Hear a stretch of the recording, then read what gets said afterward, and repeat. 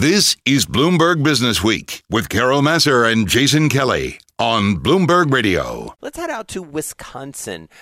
Rejoining us is John Burke. He is the president of Trek Bikes. It's a family business. We got to know him a little bit, I believe, late last year. Carol, my timeline is all messed up a little bit, but great to have John back with us. John, how are you? I'm great. Thank you very much for having me. Good. Well, it's good to hear your voice, and I trust everybody is well in your family and things are going okay out in Wisconsin?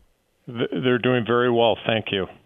So you are in a unique position, I think, or in an interesting position, to say the least, as a business owner, an employer who has spent a lot of time. We've read multiples of your books, both the one that you put together about the company, the one you wrote about your father. You are someone who has really been forward-thinking and has made thinking about your employees and your customers really at the center of everything you're doing.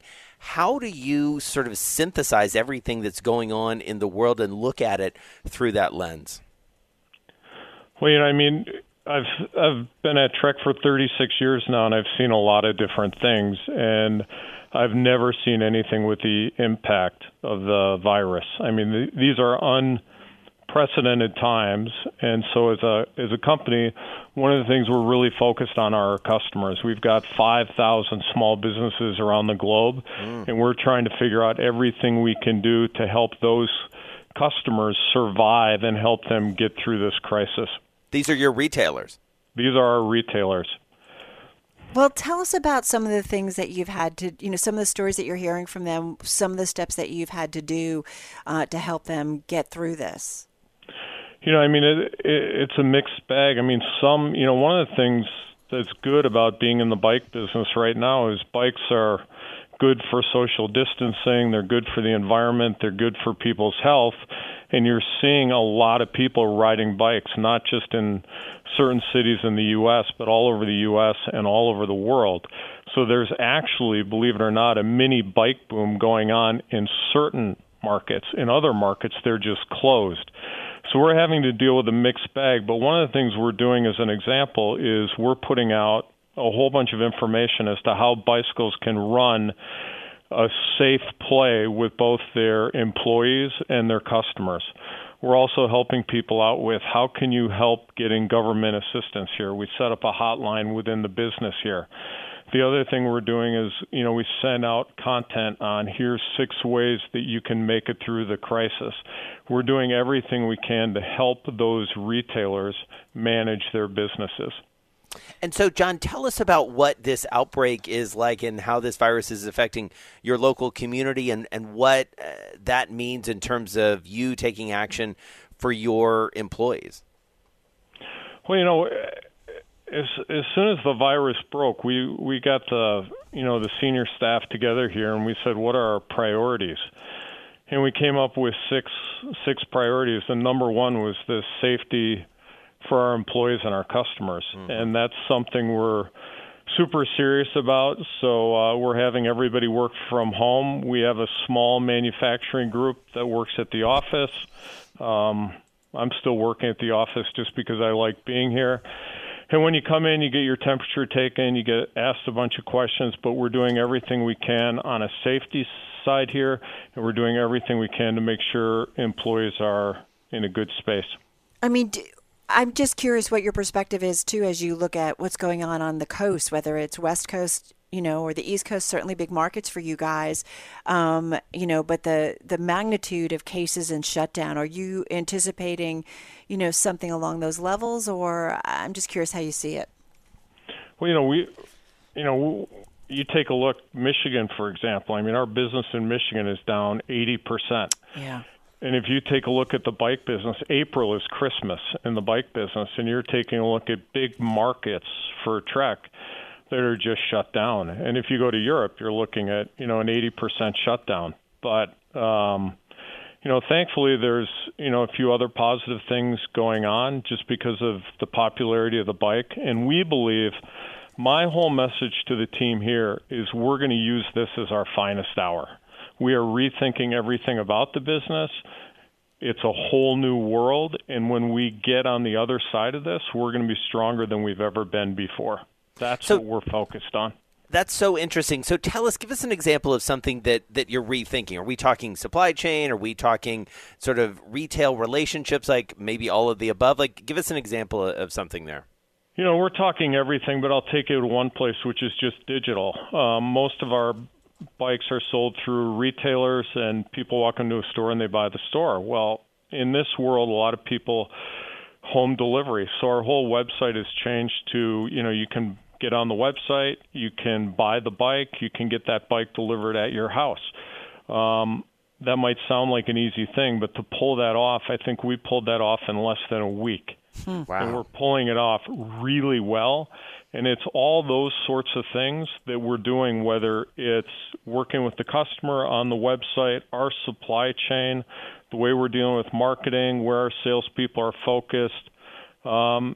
This is a new world, and we're adapting to it. Still with us, John Burke, president of Trek Bikes, on the phone from Wisconsin. So, John, tell us a little bit about this book that you wrote, 16 Simple Solutions to Save America.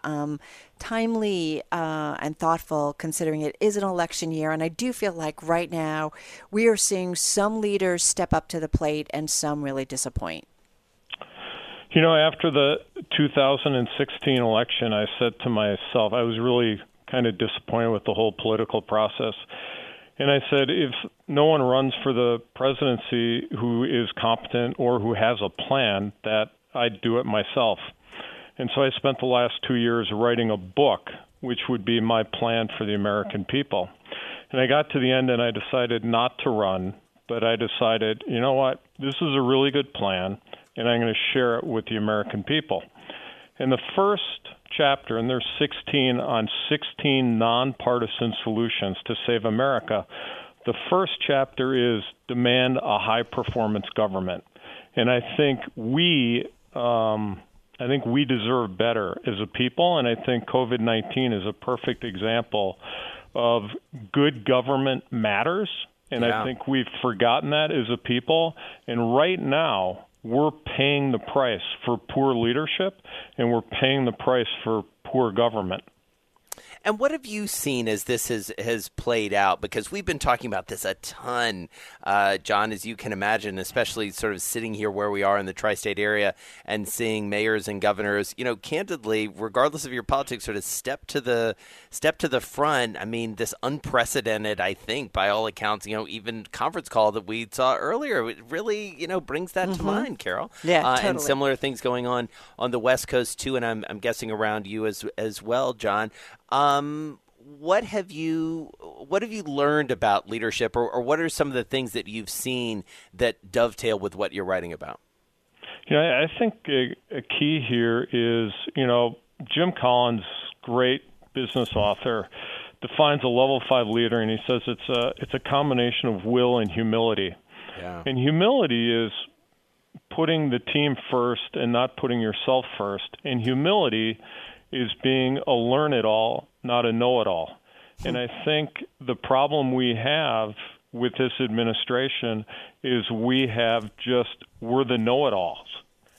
And if you take a look, January 20th, the first case of coronavirus happened in South Korea, and it happened in the United States on exactly the same date.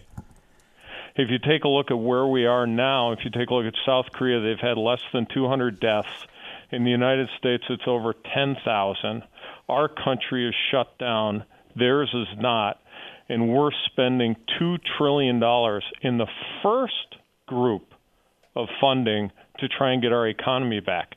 That's the price of poor government, is we miss this thing at the start, even though you had people like Bill Gates, you had people like George W. Bush, you had Barack Obama, you had people talking about the potential of a pandemic, and for sure you had the CIA, you had other intelligence agencies telling the White House this is what could happen in January, and it was ignored.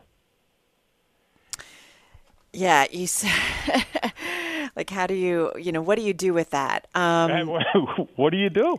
What do you do with that? Because it's not, This is something, Jason, we've talked about this, that, past administrations in times of crisis will lean on past leaders to be like, how did you do, or what did you know, or what would you do? And we're not necessarily seeing that this time around.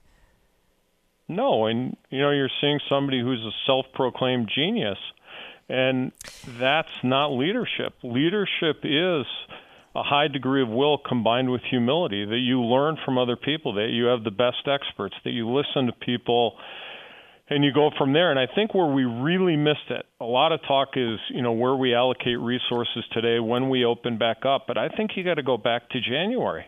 But John, don't you also, to be fair, as I feel like, and this has certainly been a theme of our broadcast here today, is about, to some extent, we're seeing it now, the governors coordinating about how do we reopen. They understand this, right?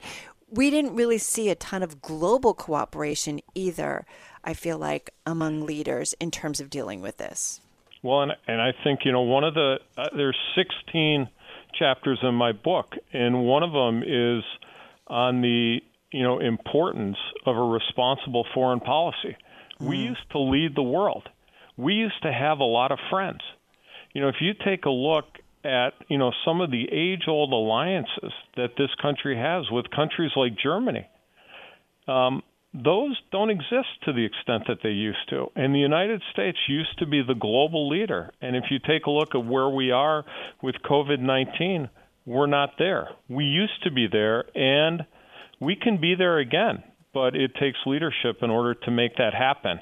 And in this book, I lay out, here's 16 chapters, and I think one of the key things is going forward, what do we learn from this pandemic? Because there's other big issues that people have been warning about. They've been warning about a nuclear holocaust.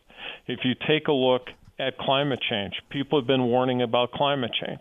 If you take a look at the health of our people, 40% of the people in the United States today are obese, and by 2030, it's projected to be 50%.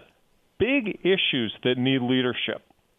Well, and to your point, and we've been talking about this a lot, and we'll have to save this for our next conversation, but, one of the big things that this crisis has laid bare is the deep inequality that we have that is structural in many ways. And when you see the victims of this crisis, it is very, very clear. All right, great to catch up with you. John Burke, president of Trek Bikes, joining us on the phone from Wisconsin. His new book, 16 Simple Solutions to Save America. Check that out. He's right, though. Absolutely. Think about all, we were saying that the virus doesn't discriminate. It does discriminate. In terms of those that seem to be impacted, much more dramatically. It's often a poorer population, a minority population. We've got some problems out there that we really need to tackle.